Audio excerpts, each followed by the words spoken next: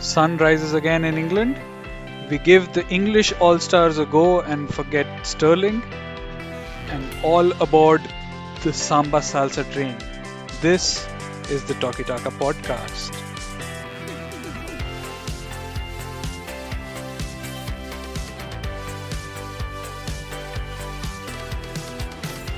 Hello and welcome. So today we have the freshly returned Radhaji who's come back after a long absence from the pod. How are you doing? Doing great, Swag. Had to come back. You guys were running riot without me. Too much time spent on Liverpool. Trent Alexander-Arnold. I had to come back. I had to cut my trip short and get back here. You had to come back to defend the honor of Trent Alexander-Arnold. And I'll go next to the perpetrator of these hate crimes. RK, how are you? Yeah, I'll be the very innocent child, because United hasn't really played too much since the last pod. So I'll try to make peace. And finally, we have Ashwin. How are you, my friend? I'm fine. I'm just waiting for RK to go past his tipping point and let loose one of his cannons. Right. So let's start with your moments of the week. So who wants to start us off? Ashwin, what's your take? What was your favorite moment of this week? Uh, I'll probably go with the easiest one, Son's hat trick as a substitute. I think he came on at the 60th minute or the 59th minute or something like that. Only the seventh player in Premier League history to get a hat trick as a substitute. Two of those players have got their hat tricks against Leicester, so that doesn't read really well for Leicester. Yeah, for me, it has to be the Vinicius moment during the match. I was just scrolling through social media, waiting for Madrid to score and for the inevitable, stream of tweets to come with the video. After all the abuse that he suffered, I think it's just about right that, like the way they celebrated him and Rodrigo and the Real Madrid team. Radhaji, what are your thoughts?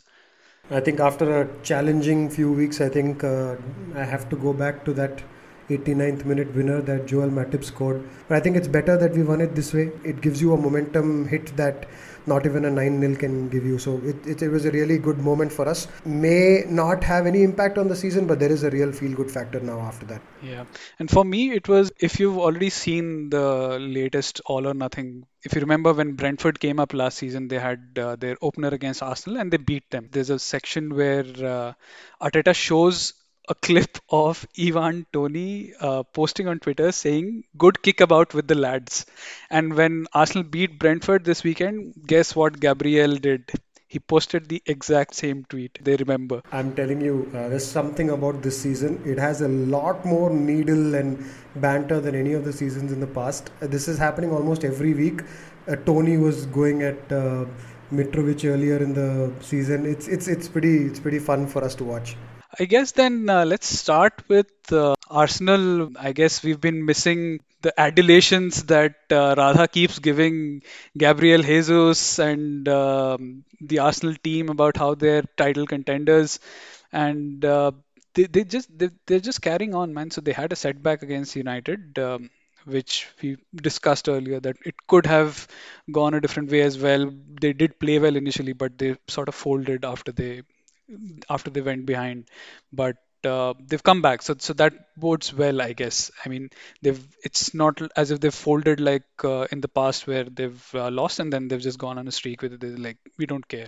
So that's something different that's happened. Yeah, I don't think there was any doubt about their mentality because I've missed now a couple of game weeks, but prior to the United game, there were a couple of games where they had to really dig deep and come back, and they did. So I think that character that Arsenal have shown this season is already something different. They're playing away from home. Brentford is a tough opponent. They've already given really strong opponents a runaround this season. But they cut them through in the second minute of the game with a beautiful move. And then they scored off a set piece. Gabriel Jesus scored off an open play header. They're scoring different types of goals. It's not all the same happy-go-lucky, let's have fun kind of football. They're doing the hard stuff. They're also having to come back from difficult situations. I'm genuinely impressed by the team. Yeah, and what was really impressive for me was that they were away at Brentford. I expected them to beat Brentford, but they waited, dominated them. and played them at their game. As Radha said, to score a set piece, you generally expect Brentford to kind of pose you problems on set pieces. Arsenal didn't allow Brentford to pose them any problems, set pieces or otherwise. I think Brentford had just one chance, one good chance in the game. What is really impressive for me is how consistently Arsenal have started to hold their shape. In this match, I think right throughout the game they were good. Against United also, I think we talked about it in the pod as well that they were actually impressive. Despite the result, they made some mistakes on the counter, but they are a young team and those things might happen to them. But they are not, bending down as they would normally have done before. They are fighting back. They are showing real resilience. Yeah. Let's see, interesting times ahead for Arsenal, and I think they might be a rival club to all of us, but I guess it's nice to see that sort of revival there. It's more fun when everyone is more or less at a similar level. Just to finish up on Arsenal before we move on, I think 3-4 weeks ago I mentioned that they were playing so well and their best player from last season, Bukayo Saka, was probably not in the action, but that's completely changed in the last 2 or 3 weeks. So he's involved in everything. He's scoring and assisting again. He's like running defenders ragged. So I think now everybody is kind of peaking at the same time. That bodes well for them. And then I guess I must thank you for this Bukayo Saka thing because that was the reason for my defeat in the draft this weekend because his two assists made sure that I ended up losing by 4 points.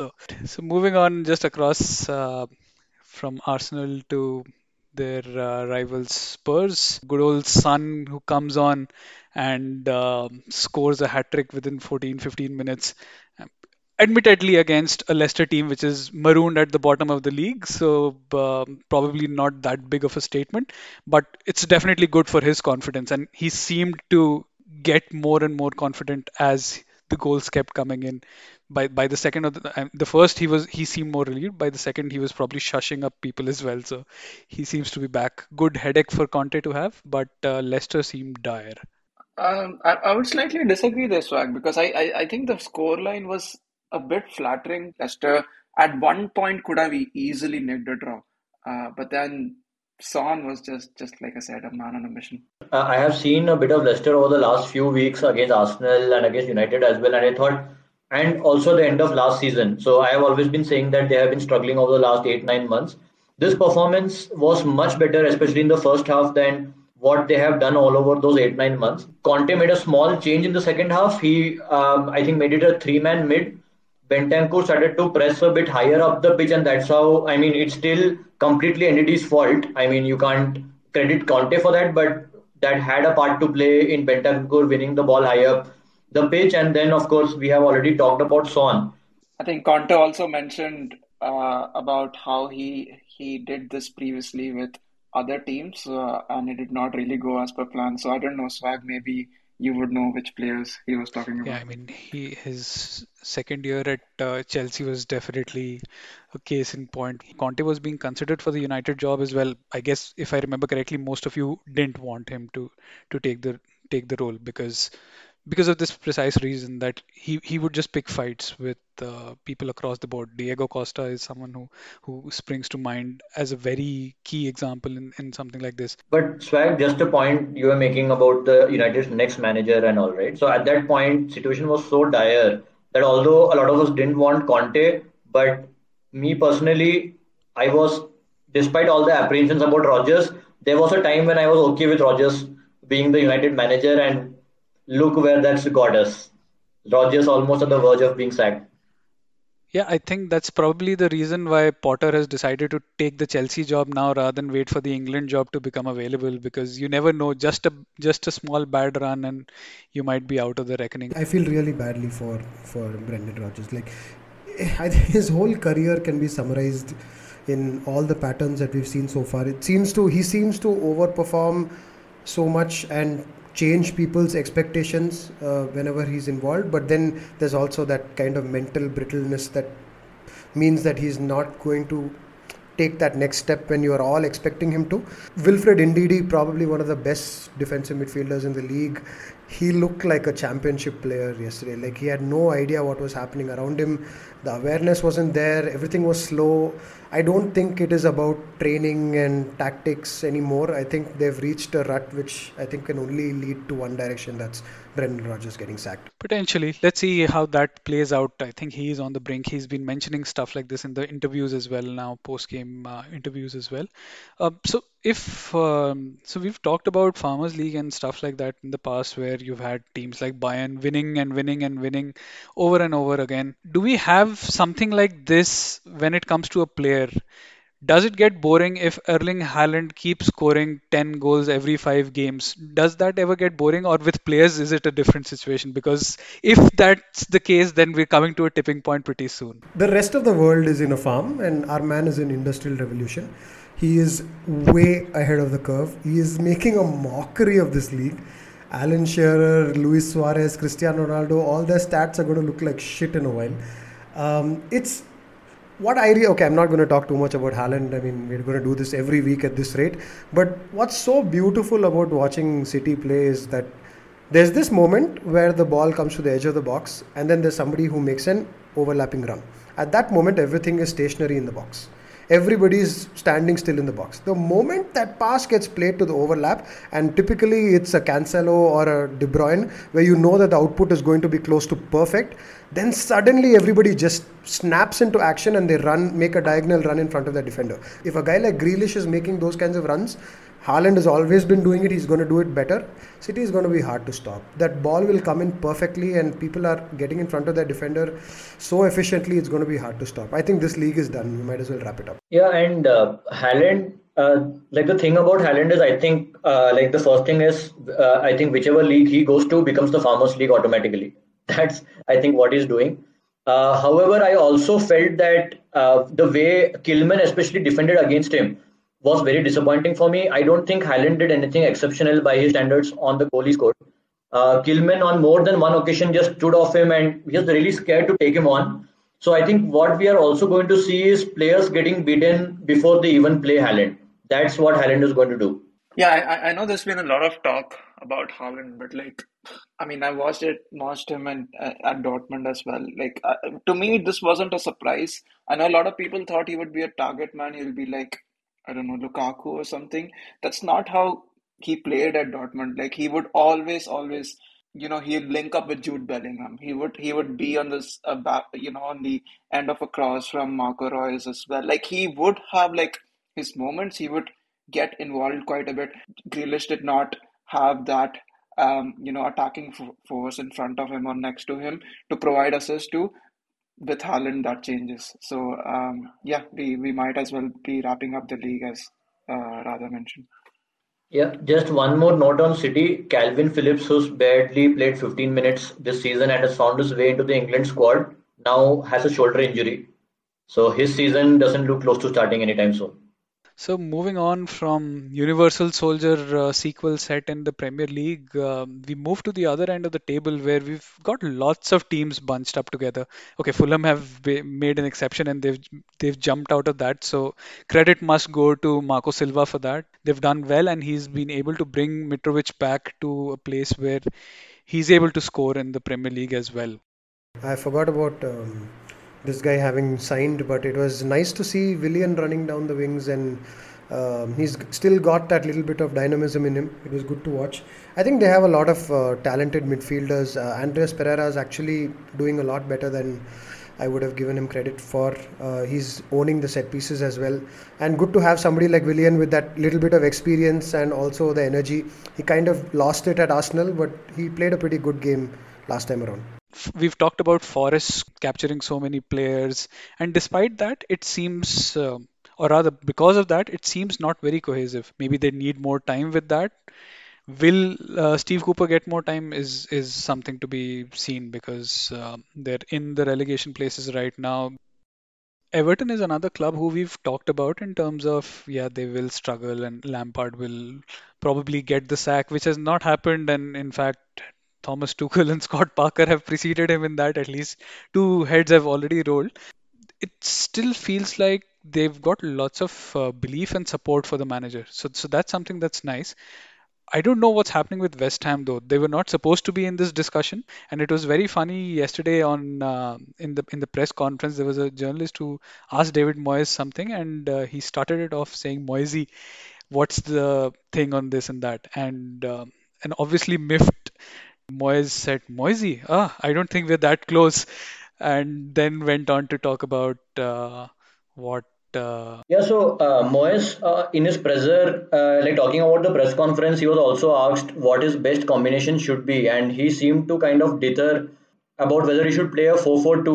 So again, like what struck me was he's not really sure now of what his team should be after getting all these players. Skamaka has scored 3 goals this season. Cornet has 5 assists, but like neither of them are able to get into his Premier League team.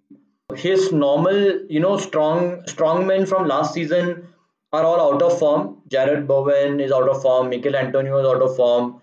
Even Socek is struggling in midfield. So it's even more mystifying for me, why he doesn't bring his new signings in.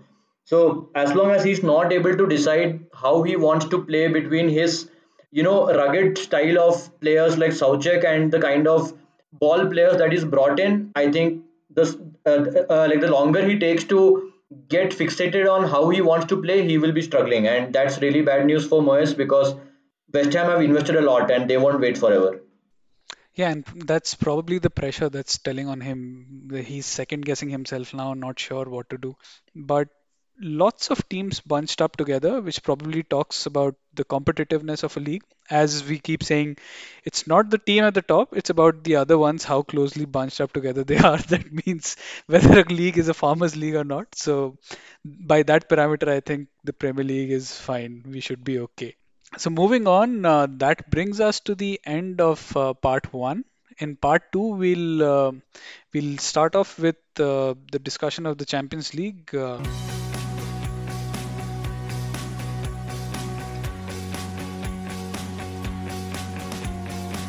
Welcome back. In part two, we're starting off with the Champions League roundup.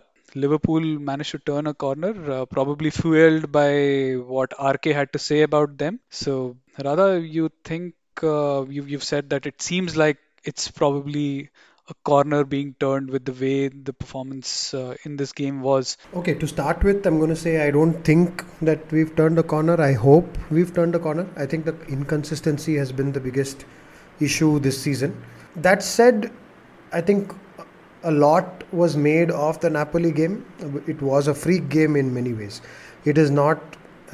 Very rarely in the last 7-8 years of watching Liverpool have I seen a game where the lack of effort or the lack of just trying to kind of do your basic job has ever been a complaint. And this is one of the few times it happened. So I'm going to write Just that for game off. just for the listeners' interest, because they can't see us right now. As soon as Radha started talking about the Napoli game, RK has switched his video off. I wonder why that is. No, no. After that game, I think all Liverpool fans should be switching their video off. But it was a terrible game. I think deserved to get beaten. Could have been 6-0 in all honesty. But anyway, that was a freak because you never saw the lack of effort in a Liverpool team. I'm super happy that came back against Ajax. Ajax is a really good team, really tough team to play against. This was their first, I think, away defeat in maybe 3 seasons, which is like a pretty shocking stat. So they were really good. They could have done a lot, but I think we completely smothered them. We were pressing as well as we usually do. Our defense was on form, but they still had 2 really good chances. There's still some frailty at the back, particularly coming down the right side. And as it's very simple to point the fingers at individual defenders like Trent or Joe Gomez, but if it comes to a one-on-one in this Liverpool system, something else has failed. But it was great to see Thiago back. He ruled that game. He Yeah, showed his class. Like just a point on Thiago. But I don't know if you've seen this or heard this. I was listening to the Football Weekly podcast, and Philippe Auclair had done some sort of analysis on games with Thiago versus games without Thiago, and there is almost 1 point per game difference between the two. So that, as you said, that talks about the influence that this guy has on the team, particularly in terms of winning the matches. yeah, just no doubting that. I mean, let's not get it one way or the other. He is an outstanding world class player, and he shows what Liverpool's midfield has been missing all the times when it was going with a functional midfield. But that stat should be taken with a pinch of salt. I mean, the season where he missed most of the games was the season where everybody else missed most of the games, and we really struggled that season. So we did lose a lot of points that season. But that said, I think the team is still a little bit incomplete. The right side of midfield is still a bit incomplete. The less we have to play Milner, the better. I mean, as good as he is, as dependable as he is, he's eighth choice for a reason. So if he's starting games in the Champions League, we're in a bit of trouble. It's good that we are getting our team back. I'm still worried about the right side. I'm still worried about Virgil van Dijk. He's nowhere close to his best. See, to be honest, he wasn't his best even last season. But a Virgil van Dijk at 8 on 10 is still probably in the top 3-4 defenders in the world. He's probably dropped a level below that as well this season. So I'm a bit worried about that.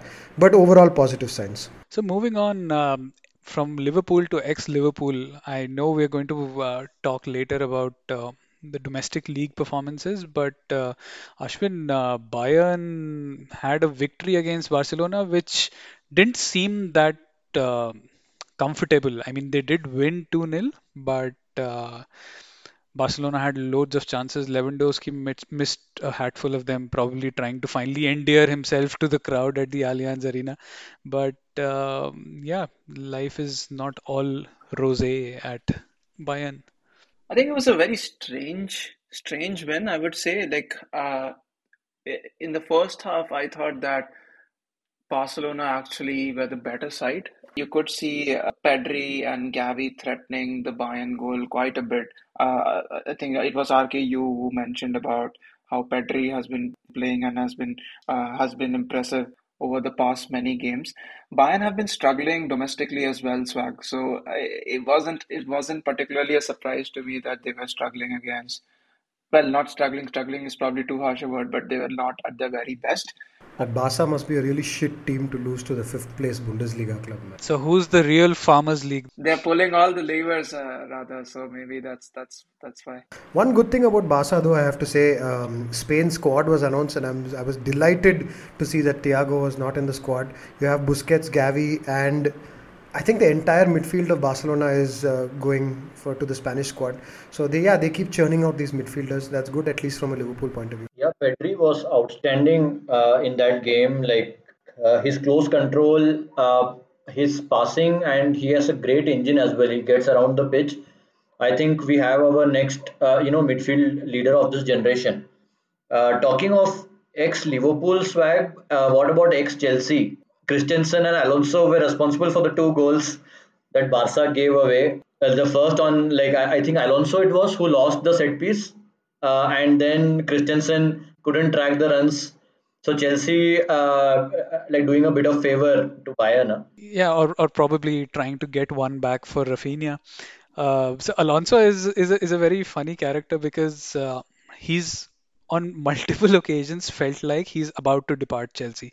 When Lampard came in, he apparently had a bust up with him in the team bus after a loss we had, I think, against West Brom, if I'm not mistaken. So it felt like okay, and then he was dropped from the team. He didn't come back to the team. It felt like yeah, okay, he's gone. He'll definitely go in the next window. He survived Lampard's departure as well. It's so funny that when Tuchel went, I talked to a friend and I said he's just missed outlasting Tuchel as well by just 6 days. So Yeah, but also I think coming to Barca, they made a couple of I wouldn't say mistakes, but couple of changes which affected them a bit. I think the only positive for Bayern in that first half seemed to be, from my point of view, Alfonso Davies. Although he was struggling a bit against Rafinha, but on the attack he was really causing problems. And I think what happened because of that was probably that was the reason for switching Rafinha and Dembele, and I think that affected Barca's attacking a bit. Lewandowski, as you said, not really for some reason. I mean, we know the reasons, but unfortunately, not very well liked at Bayern, and that seemed to give him cold feet. Nothing came together for him in the final touch, the final finish. right, moving on, just a mention of Chelsea Salzburg. So Chelsea are in big trouble because we drew against Salzburg, so we have 1 point from a possible six. This was Graham Potter's first game in charge. We saw some interesting bits coming out already. Raheem Sterling at left wing back was something that not many people were expecting. Moving on from the Champions League, we're not doing a roundup of the Europa and Conference Leagues. Not much to talk about there this week. Staying on the Chelsea theme, Todd Bowley had a lot of airtime this week, where because of his comments in a conference where he talked about potentially doing an all-star game or a North versus South game in the Premier League. That's been in the news, and most of the people have said they don't like the idea at all, and it's the Americanization of football. I mean, I for one wouldn't mind that once a season sort of a game, potentially replacing the Charity Shield as well. There's not much that comes out of the Charity Shield. This could be a fun thing to do. I don't think practically it's going to be possible for teams to release just like one player or two players and without any time for training, etc. But to gel together, to get into it. But let's give it a try. Why don't we try and make a North 11 versus a South 11? I'm the only representative from a South supporting team today. I'll borrow RK for this one. So RK and me can potentially try and form a South 11, while Radha and Ashwin, you can go for a North 11. Ashwin, why don't you start us off? I think it's an absolutely incredible idea. We should definitely go for it. I, for one, I feel that the Charity Shield, Community Shield, or whatever it's called now, has kind of lost its sheen. I've not really watched the previous few versions. It's usually Manchester City versus some other team, right? So it's like very repetitive for me. So maybe potentially replacing the Charity Shield with the North versus South 11 with the money going to charity makes sense. So let's start position by position, and we can have the pick of the North team and pick of the South team.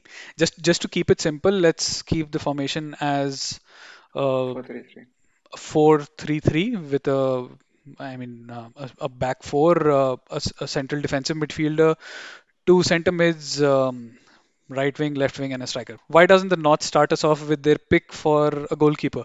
I would say, like, for me, it is Ederson. Yeah, nice to get off with a nice disagreement right at the off there.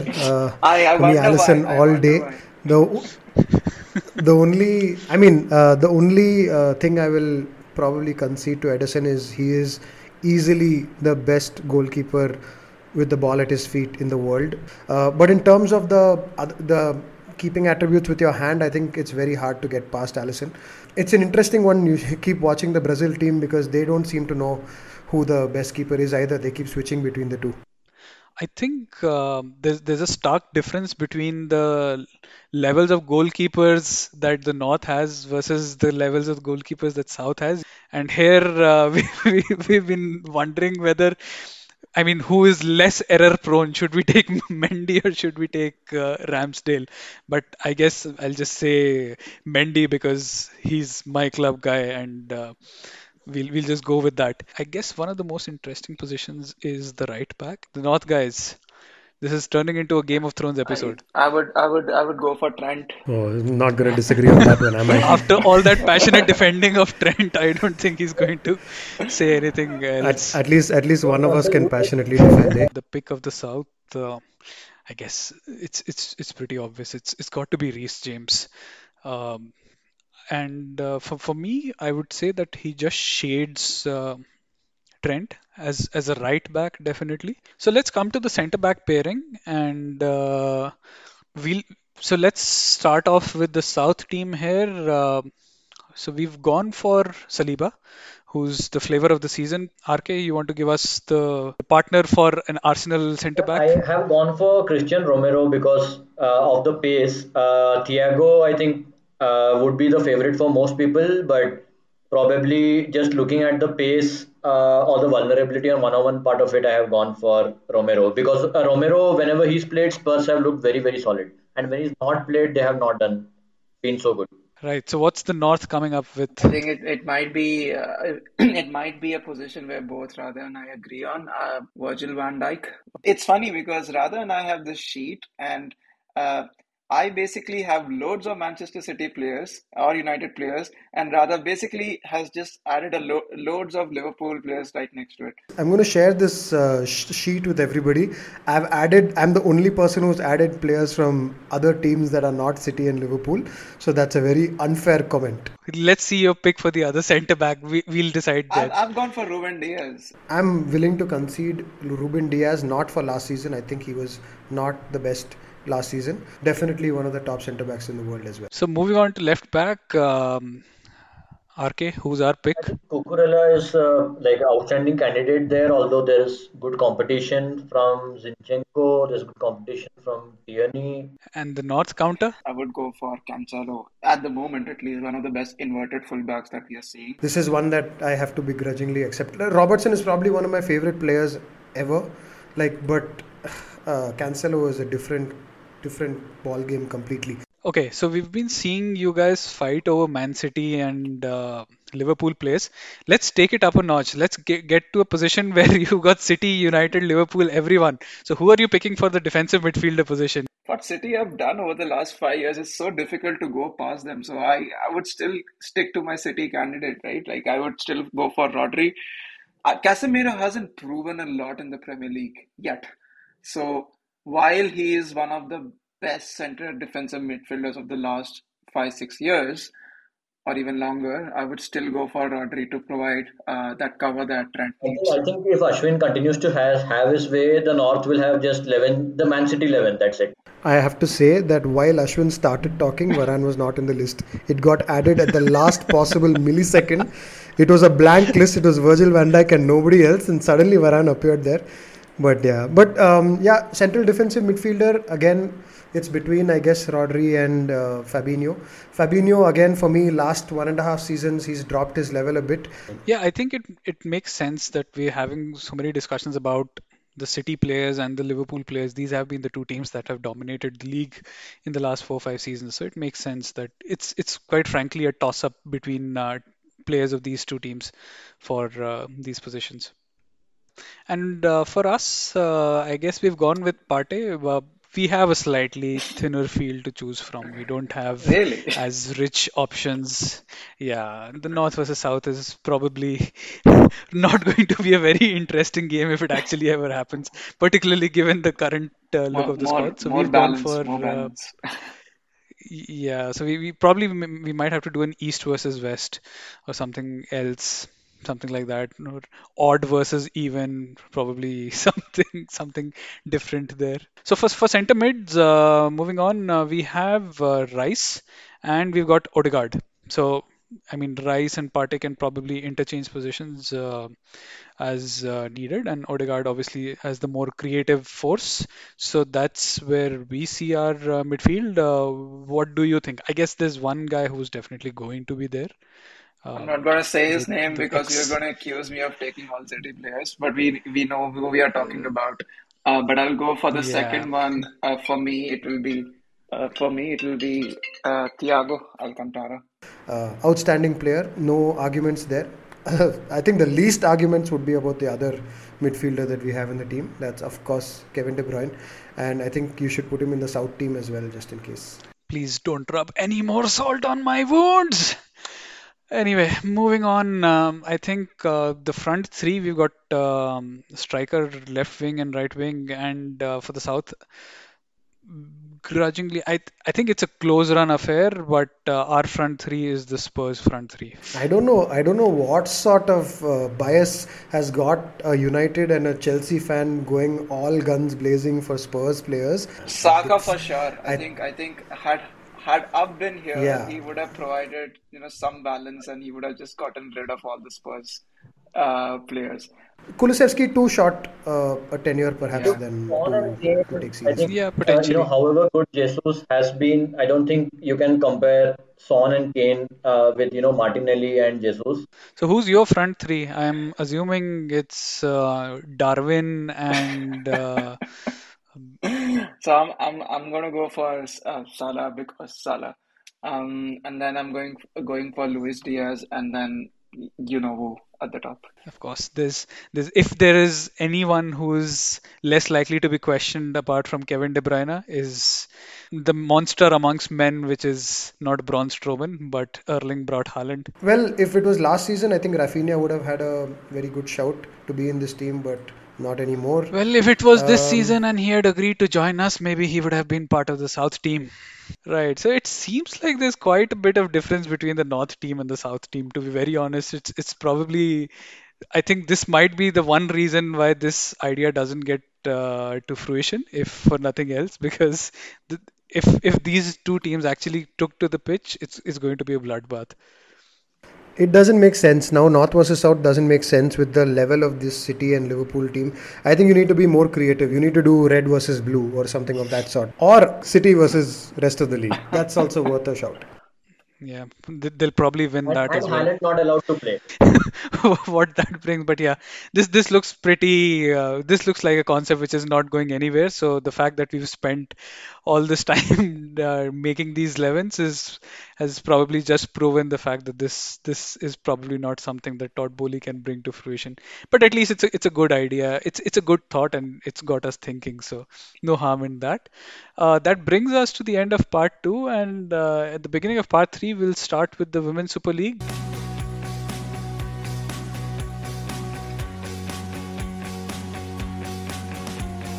Hello, welcome back. So, part three, we are starting with the review of the first game week of the WSL. Chelsea, as defending champions, had a surprise loss to Liverpool. Even before we talk about the results, I think this particular season of WSL is something that the world will be looking into just with the success that the three Lionesses have had. So I'm really following this.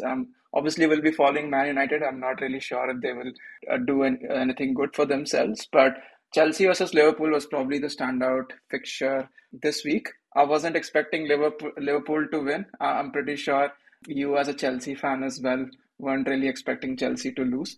Yeah, and Two that goals. too when we had already gone into the lead. So when I checked the score the Yeah, first time, we were already leading 1-0.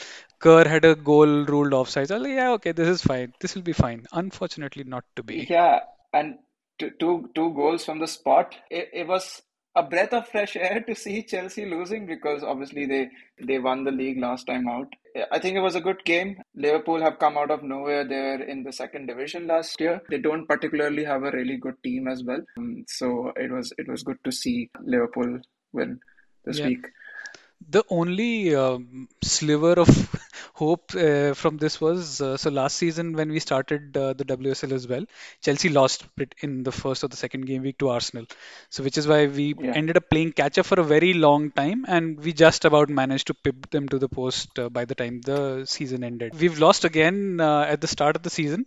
Arsenal have won, so we're yeah, already playing catch up again. I think yeah. Chelsea and Arsenal both have had good summers. They've brought in some more players. They've strengthened their squads as well.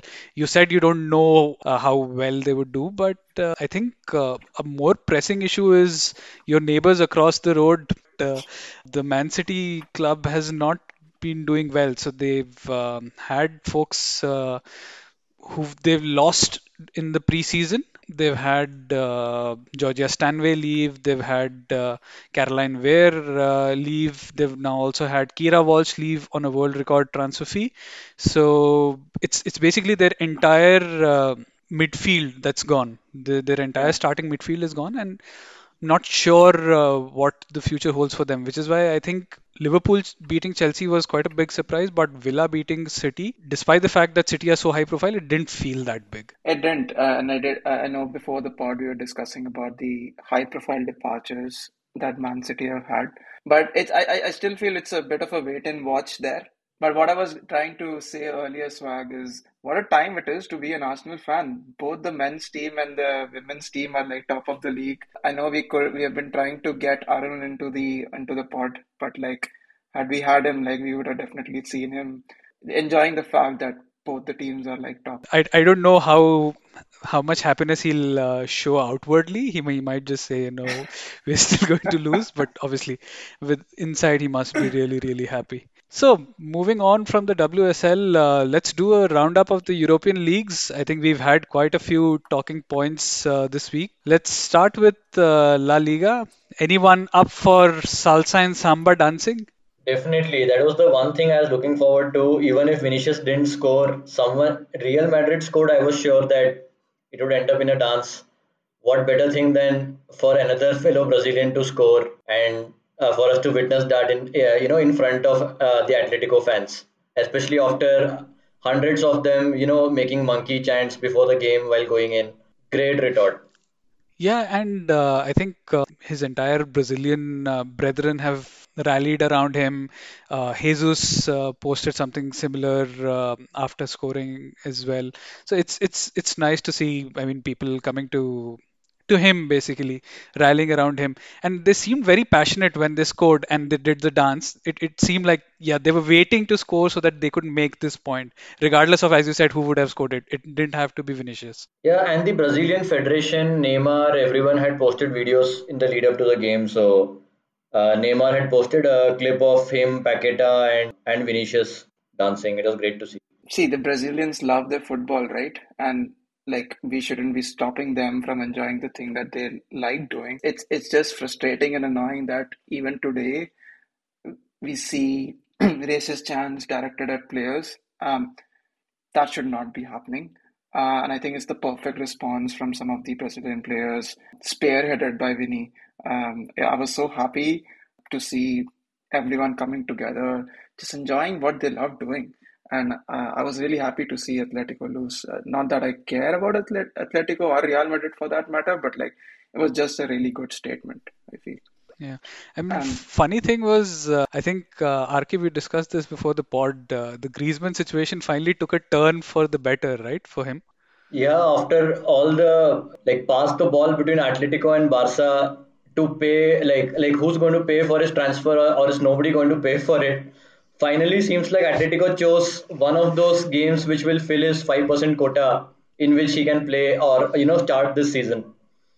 Pretty hilarious set of Yeah. circumstances for him.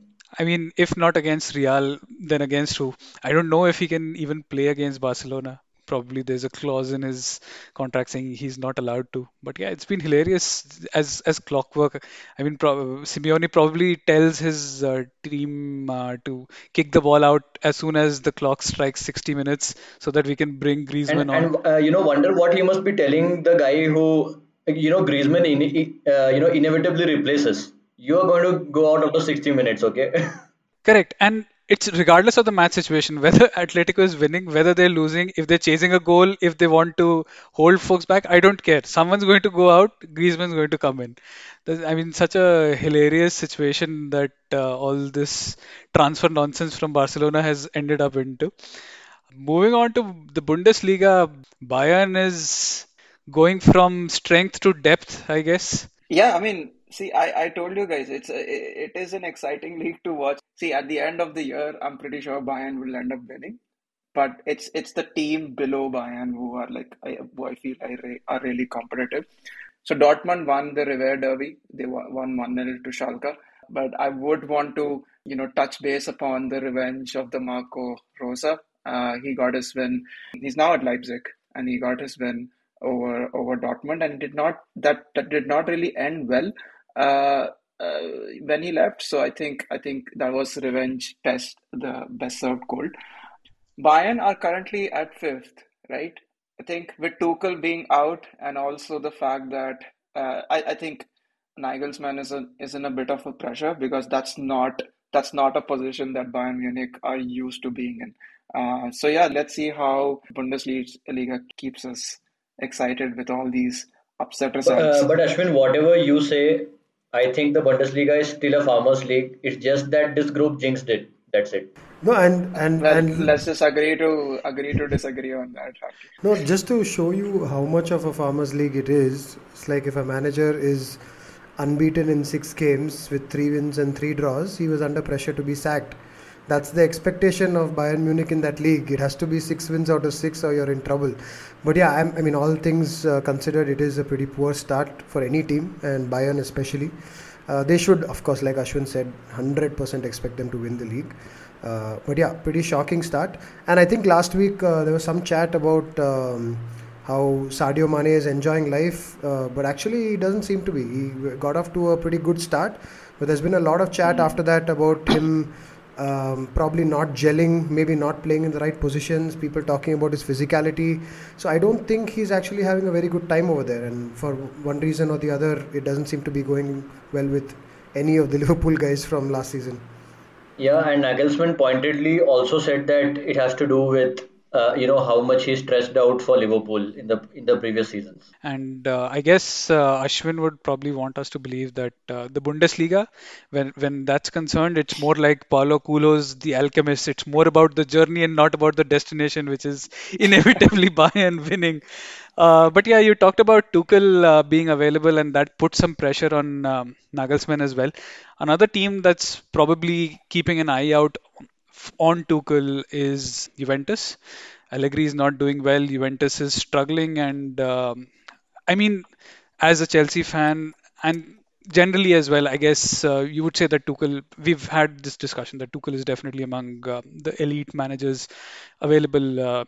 Now he's available in the market. So if you have the opportunity to get him, it definitely makes sense to get him in as soon as possible, particularly with Allegri playing such a defensive style of football that they're not even able to beat Monza. I mean, they lost to Monza, which is the first ever Serie A game that Monza has won has been against Juventus. So that's quite a And yeah, and it was pretty striking to see how badly like they played against Monza. Like Monza dominated them on XG. It was something like 2.9 to 0.5 or something in favor of Monza. So that's how bad it was for Juventus.